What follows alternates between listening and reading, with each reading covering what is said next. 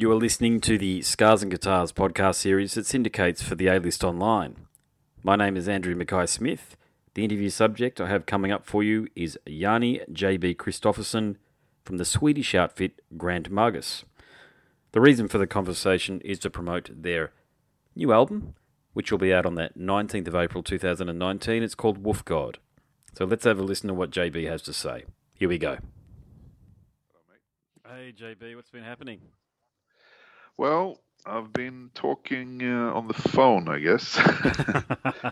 Well, I've been punished by my two kids, and my wife and I were just having a conversation about how little energy we both have for these things, and not the conversation I'm talking about, but being punished by our kids, okay? And I was just thinking whilst I was dialing, like, we've got to ask about whoever created humanity.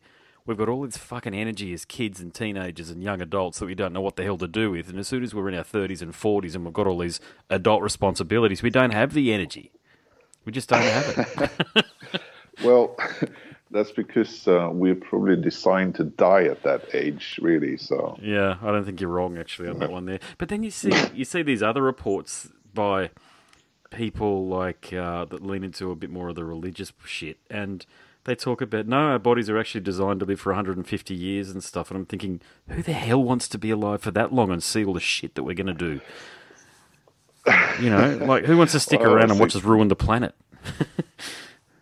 Well, will someone, I guess, either we will all be, wiped out in 50 years or something, or some sorry buggers will still survive and see what's left, Yeah, did you see that pod?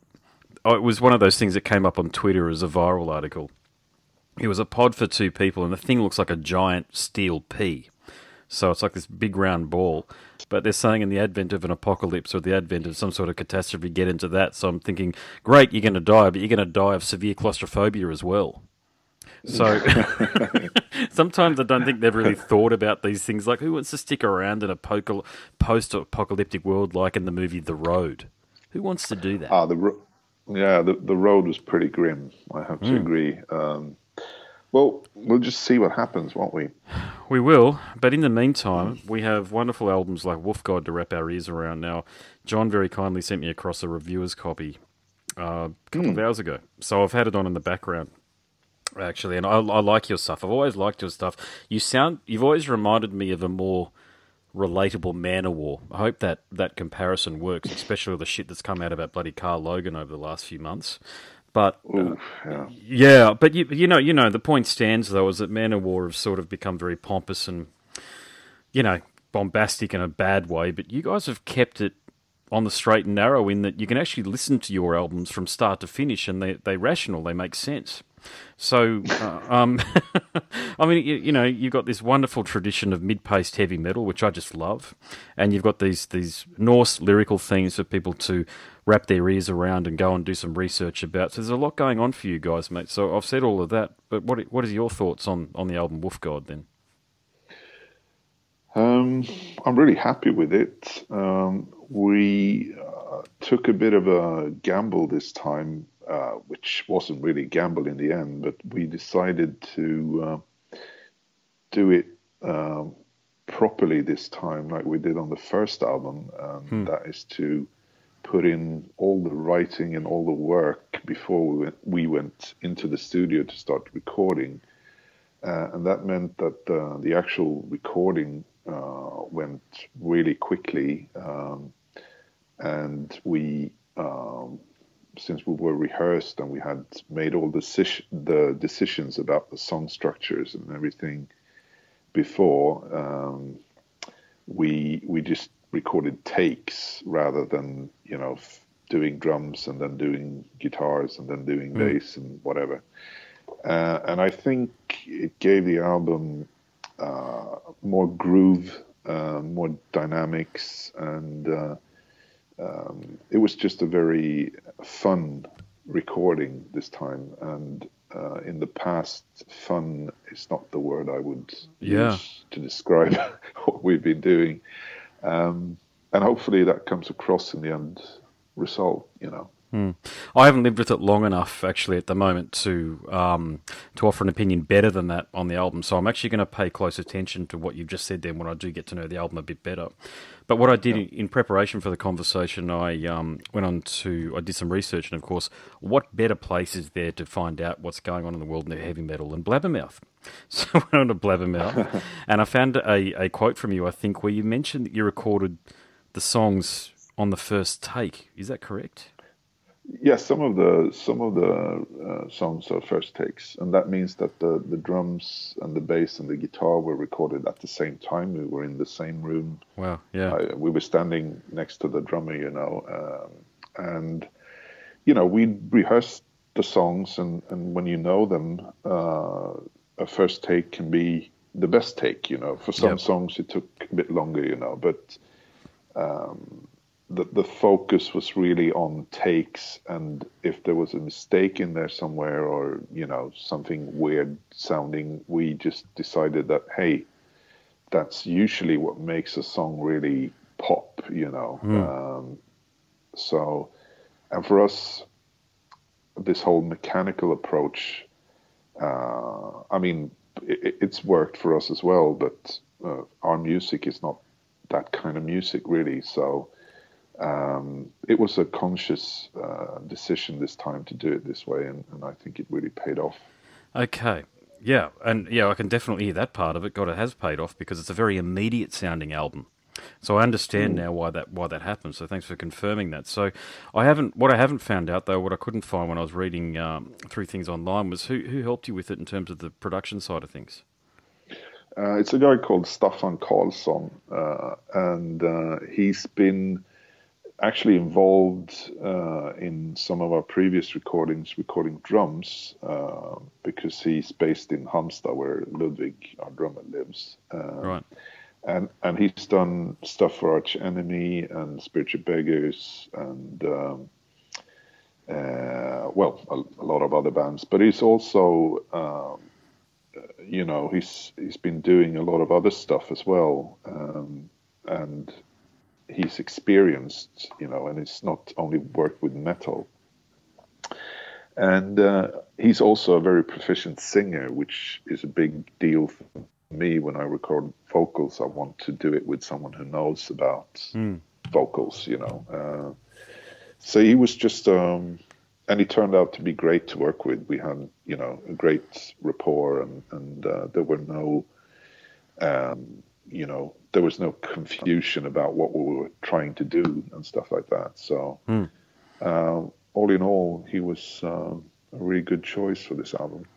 It actually sounds like it went a little too smoothly from the perspective that there's always something, a challenge or a problem that the brain's trust needs to work together to help overcome. So was there anything about working on the album and creating it that was a real challenge for you, that was a challenge that you hadn't experienced before? Well, it was a long time since we recorded stuff live. Like I said, on the first album we did that. So that was a challenge. And it was a bit of a gamble because, obviously we're a live band and we've been playing together for a long time, so we know how to play. But it could have turned out that, sure, we did we did proper takes and everything, but it doesn't really have any bite to it. So we have to go back to the other way of working. So that was a bit of a, it was a bit, I'm not going to say scary because we immediately realized that it was going to work. But, and then, there's always the challenge of mixing the album and mastering it, because that's where, the final decisions have to be made. And I've never been super certain that it's absolutely right, because how could you be? Yeah. So you just have to go with some kind of gut instinct, and but mixing is always a nerve-wracking thing. So yeah, and look, I'm a musician too, so I haven't done a lot of it or been associated with a lot of it, and I haven't done a lot of things that have ended up on iTunes and Spotify and all the rest of it. But the stuff that I have through the years, mixing sucks. Mixing Yeah, is because it's you almost have to get to a point where you abandon it as opposed to it's finished. Does that make sense? It's you get to a point where you just step yeah, away from it and go, you know what, it's actually good enough, and we can hear yeah, all sorts of things we want to fix with it, but to the fan, can they pick up on these things? Probably not. yeah, exactly. And what I think the final decision has to be, it has to be made first of all, and also if it makes you want to listen to it, then it's good, you know. Even if there might be slight imperfections or, you know, stuff that you might want to change, but like you say, you just have to step away from it and say, all right, we're done, you know. Indeed. You know that there's that famous story about the painter who went to the Louvre to you know, touch up on his on his Yes. displayed artwork, you know, and it's like Just leave God's it. dragging him away. Yeah, Yeah. you Yeah. know. Yeah, look, it is like that, and only the artist knows when their work is done. But music is one of those things that, like all the rest of art, it is subjective. But as the artist, as the creator, you've sometimes, yeah, you just get so attached to these things, like that individual there did. And the Louvre, God, if your stuff's in the Louvre in France, then you've probably done a pretty bloody good job to begin with. So you know what, you probably don't need to go in there and do what he did. Exactly. Yeah, I'm sure this is a, you know, a myth, but it's a fun story anyway. Oh yes, yes.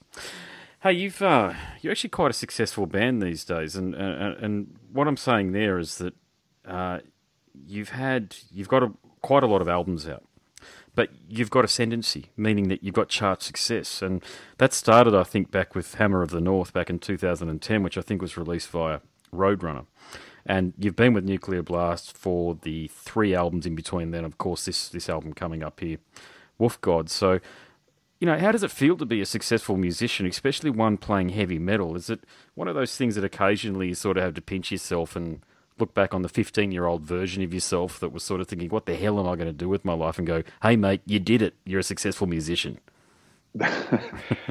Yeah, I mean, it's there have been many things in my life relating to what you're saying now, that is this actually happening, you know? Yeah.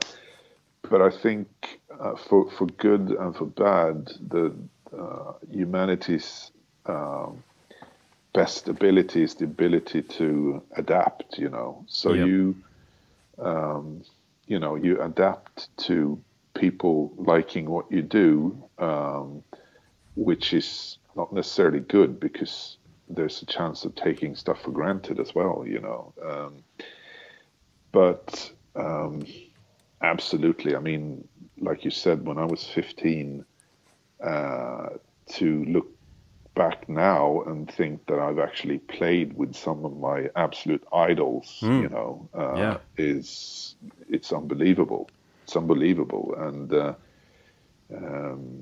you know, I'm just very happy and fortunate that that it happened that way. But you know, perseverance is, you know, these things don't just happen by themselves. You know, you have to really, and we've never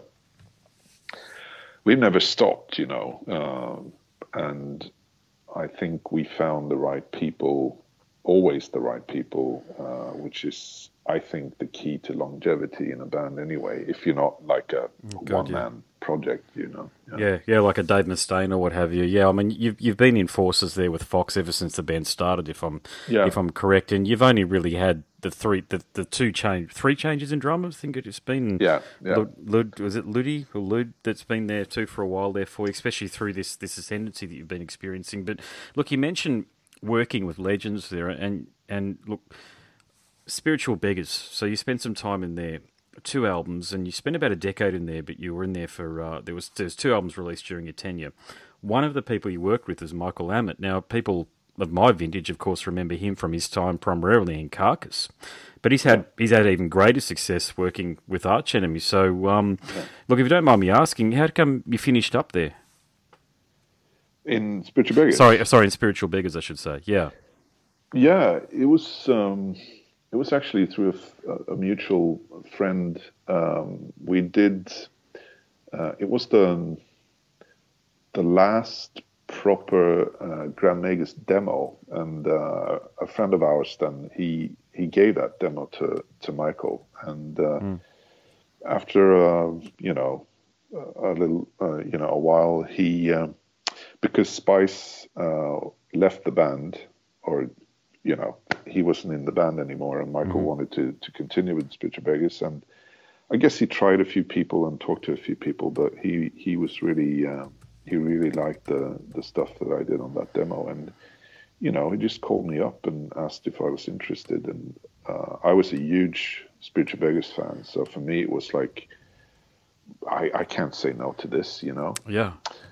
So that was back in 2001. Yeah. Actually, around the same time we did our first Grand Magus album. So it's a long time ago, man.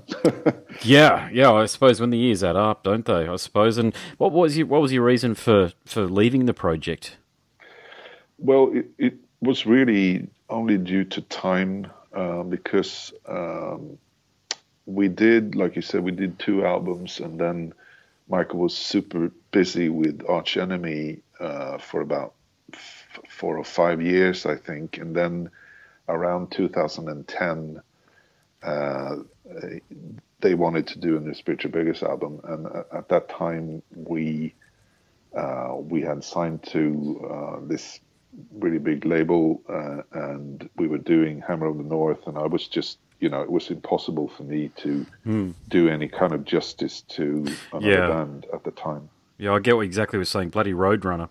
What was your experiences like over there? Because there are some bands that they don't talk all that positively, to be quite honest with you, of the experience. But was it? What's your thoughts overall on the one album, Hammer of the North, from 2010 with those guys? Well, first of all, I tend to be very skeptical about musicians talking about the so-called industry. For me, it's just super boring. And I don't mean to be rude, but I think that you have to separate yourself as an artist from the kind of business side to it. Having said that, we've only had great experiences with all the labels that we've been on, so I don't have any any bitterness or any bad words to say about any of them. All of them have helped us to become what we are today. Yeah, that's a good way of looking at it, and it's the way that I think a lot of bands should reframe things. I know there are some horror stories out there, but I think some people sort of associate their lack of success with something that happened at a record company when it's not really the link that they should be looking at to describe their lack of success. Well put, my friend.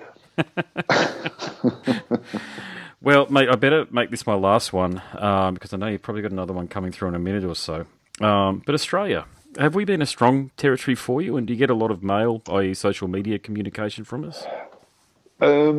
Well, first of all, I'm sounding like a really boring old fart here, but I'm not a social media active person myself, and I've never been.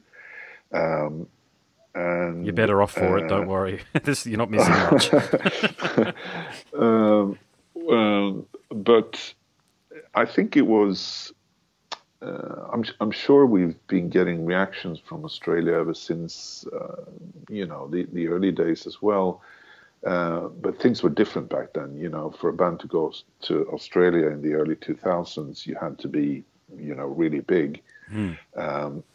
But on the previous album we did, Sword Songs, we actually got to do quite a few interviews like we're doing now, and that was the first time really.